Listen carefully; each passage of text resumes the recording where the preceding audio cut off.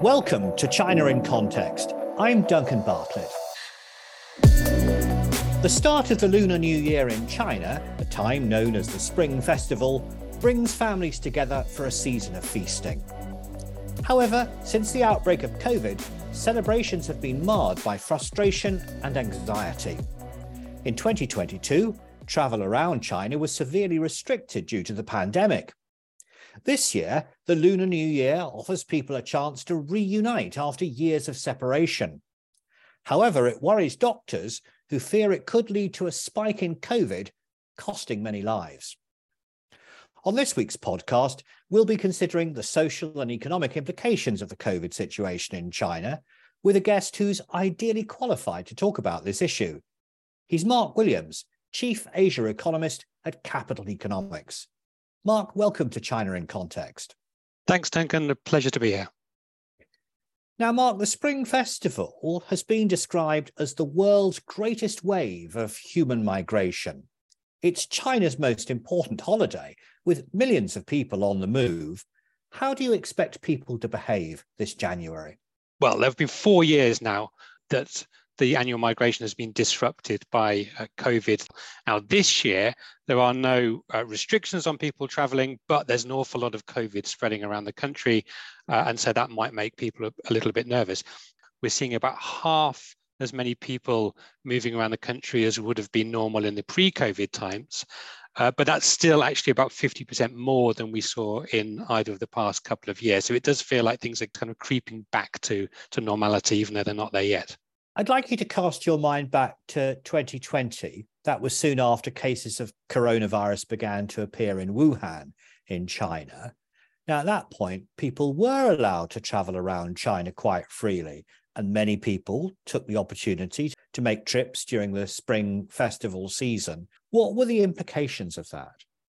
The first half of January 2020, the government was assuring everybody that everything was fine, there was nothing to be worried about. And then later in January, that Wuhan itself was locked down, but other parts of the country for the next 2 or 3 days were able to go about their business as usual. So people continued to go back to their hometowns until eventually there was a national lockdown then. Now, the way that then panned out meant that a lot of people had already returned for New Year. So they were with their family in rural areas if they were migrant workers. And that turned out actually, it turned out to be bad in some ways and good in others. So bad in terms of the spread of COVID. It meant that people were moving around. It popped up in lots of different places. But because traditionally people get in a lot of food ahead of Lunar New Year, it was not a bad time to be locked down. In 2020 in China, people were locked down having already bought all of their food for the Lunar New Year holiday. And so not a bad place to spend the next few days. And in fact, things changed remarkably quickly so that by the middle of February 2020, the second half of February, the government at that point was actually trying to encourage people to go back from their hometowns and to get back to the cities and the towns where they'd been working. And understandably, a lot of people were a little bit nervous about doing that, worried about that. And the government was the one saying, no, come on, it's time to get back. The pandemic is over. We don't need to worry too much. A lot of companies were actually hiring buses and sending buses to rural areas and trying to get migrant workers to jump on the bus and come back to the city. So China went through that whole cycle in January and February before the rest of the world really woke up to what was going on. Last year, 2022, there were harsh travel restrictions and lockdowns due to what was known as the zero COVID policy. Then there was a rather sudden U-turn on that policy in early December 2022, with most of those restrictions lifted. What do you think were the reasons behind that change? Well, we don't know for sure. The leadership has not really explained itself. And there were a number of things going on. There were protests in China that showed quite how unpopular the zero COVID policy had become. It was leading to hundreds of thousands of people having to quarantine themselves every day. At the same time, the testing system was proving extraordinarily expensive for local governments. So there are a lot of pressures on the zero COVID system. But I think the main factor actually behind why policy change was simply that it was overwhelmed. And actually, I don't think that the leadership made a choice at all to walk away from zero COVID at that point. I think the system just failed. I mean, if we look at what was happening at the end of November, the National Health Commission announced a big push to raise vaccination rates of the elderly, which were worryingly low. And they said that this was important to allow the country to open. And it was only a week later that China gave up on its testing regime. People no longer needed to show green health codes on their apps, on their phones to go into public spaces.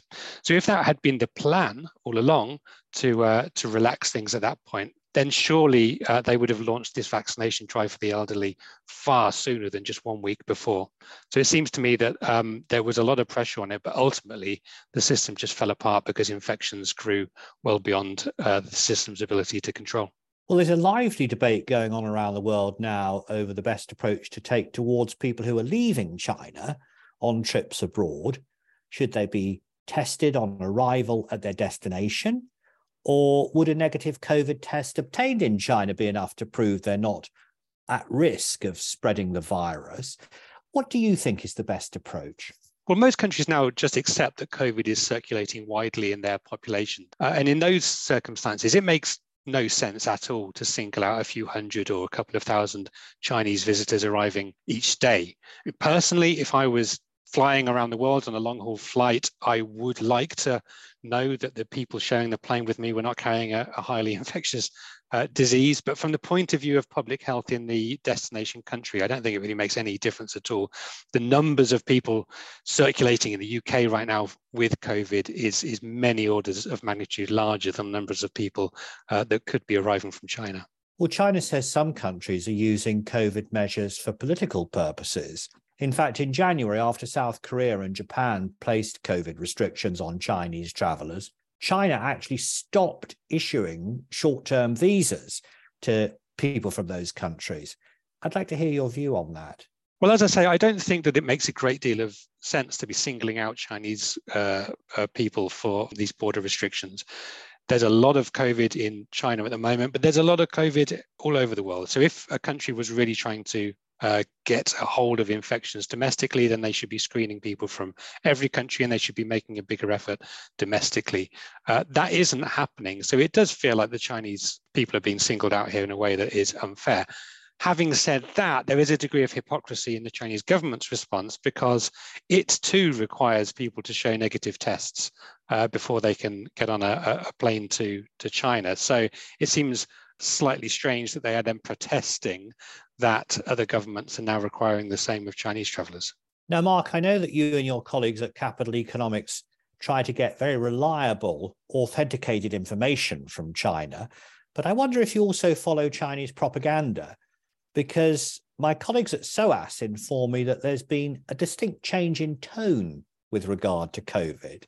Last year, the virus was presented as a menace to be avoided at all costs. But now Chinese citizens are told that catching COVID is perhaps only a little bit worse than catching a cold. What's going on? It certainly can make your head hurt if you try to follow along with the official messaging. I mean, in early November, state media were talking about the terrible impact that long COVID was having on people outside China. They were talking about this leading to long-lasting illness, lowering economic productivity. That was in early November. By early December, the same state media were saying that actually long COVID was nothing to worry about and maybe it wasn't really a thing at all. So there's been these remarkable shifts, which I think is simply the state system having to catch up to the fact that zero COVID has collapsed. And it doesn't look good to admit to a loss of control. And so it's having to be painted as a deliberate decision, a conscious decision by the leadership. But I think that the sort of flailing around of the messaging tells us that this wasn't the plan and things have got out of control. From an economic perspective, what do you expect to happen to China now that it's reopening? Well, the situation is changing very quickly. If you had asked me in the middle of December how this was going to play out economically, I would have expected weakness to last in January, probably February, before the economy started to recover, because people will be worried about going out, getting infected. But what we've seen over the past few weeks is that the virus has passed through China's population incredibly fast, much faster than I think anyone expected. So there's some credible reports from major parts of China that 70, 80, in some cases 90% of people have caught COVID just in the past few weeks, since late November. So many people, most people, will have recovered. There's a hidden public health cost to all of this. Some very sad anecdotal stories coming out about a lot of people dying. But for the people who aren't particularly vulnerable, they've come through this, and now there's already signs we can see them out on the streets.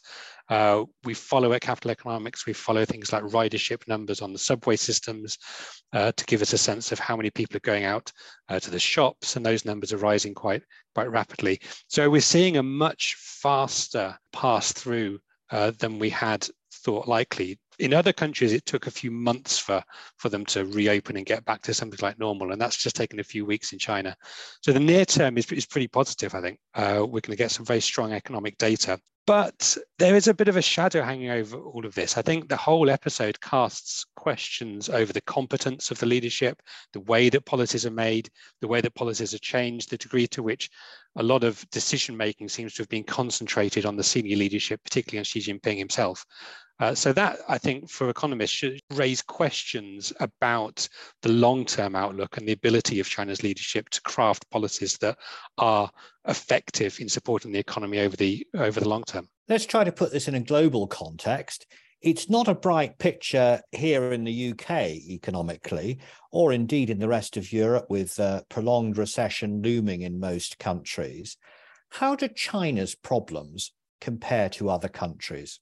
Well, China was, of course, first into the pandemic. And then in many ways, it felt like China left it behind. The rest of the world was going in and out of lockdowns in the second half of 2020 and 2021. And China, by and large, was carrying on as normal life in much of China, except for very local lockdowns, continued as normal. Now, all of a sudden, China's been thrown back into it. And China now is going through what other parts of the global economy and other countries went through in 2021 and early 2022.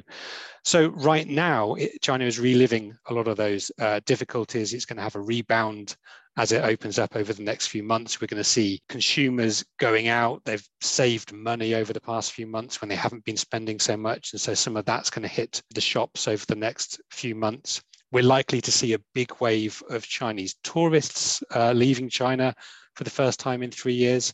And then later on in 2023, China will move on from this sort of acute phase of the reopening of the economy. And at that point, we'll start to get into focus a lot of the other problems that it has been dealing with. Things like its relationship with the West, the efforts from particularly the US to decouple key parts of its economy from China's economy, China's lopsided growth model, the worries about excess debt. These problems were there over the past few years, and in many ways they've been overlooked because of the focus on the pandemic, but the focus will be right back on them, I think, over the next few months. You lead a highly experienced team at Capital Economics with a great deal of insight into China. Apart from COVID, what are the other issues that you'll be considering in terms of China's economy in 2023? There are so many big stories playing out in China at the moment. It's a really fascinating time to be watching. The property sector has been in a crisis for the past 2 or 3 years, but that crisis appears to be entering its end game. We'll be watching how that plays out. And that has implications, not just in China, but for other parts of the world, because China's property sector is huge. It's so big. China's relations with the West appear to have warmed a little over the past few months. So there's a question of whether that is a genuine shift or whether it's just an effort to buy time until China's industry has become a bit more self-sufficient. And at some point this year, China will lose its place as the world's largest population to India, which I think is symbolic of how so many fundamentals about China now seem to be open to question. So right now, it's all about the pandemic, it's all about reopening in China, but there's all these other really big, globally important and interesting stories to be following as well. Well, I hope you'll come back on the podcast and talk to us about some of those other important issues soon. That was Mark Williams, Chief Asia Economist at Capital Economics. This podcast is produced by the SOAS China Institute in London And you can find out more about our courses and research at soas.ac.uk. But for now, that's all from us here on the China in Context podcast team.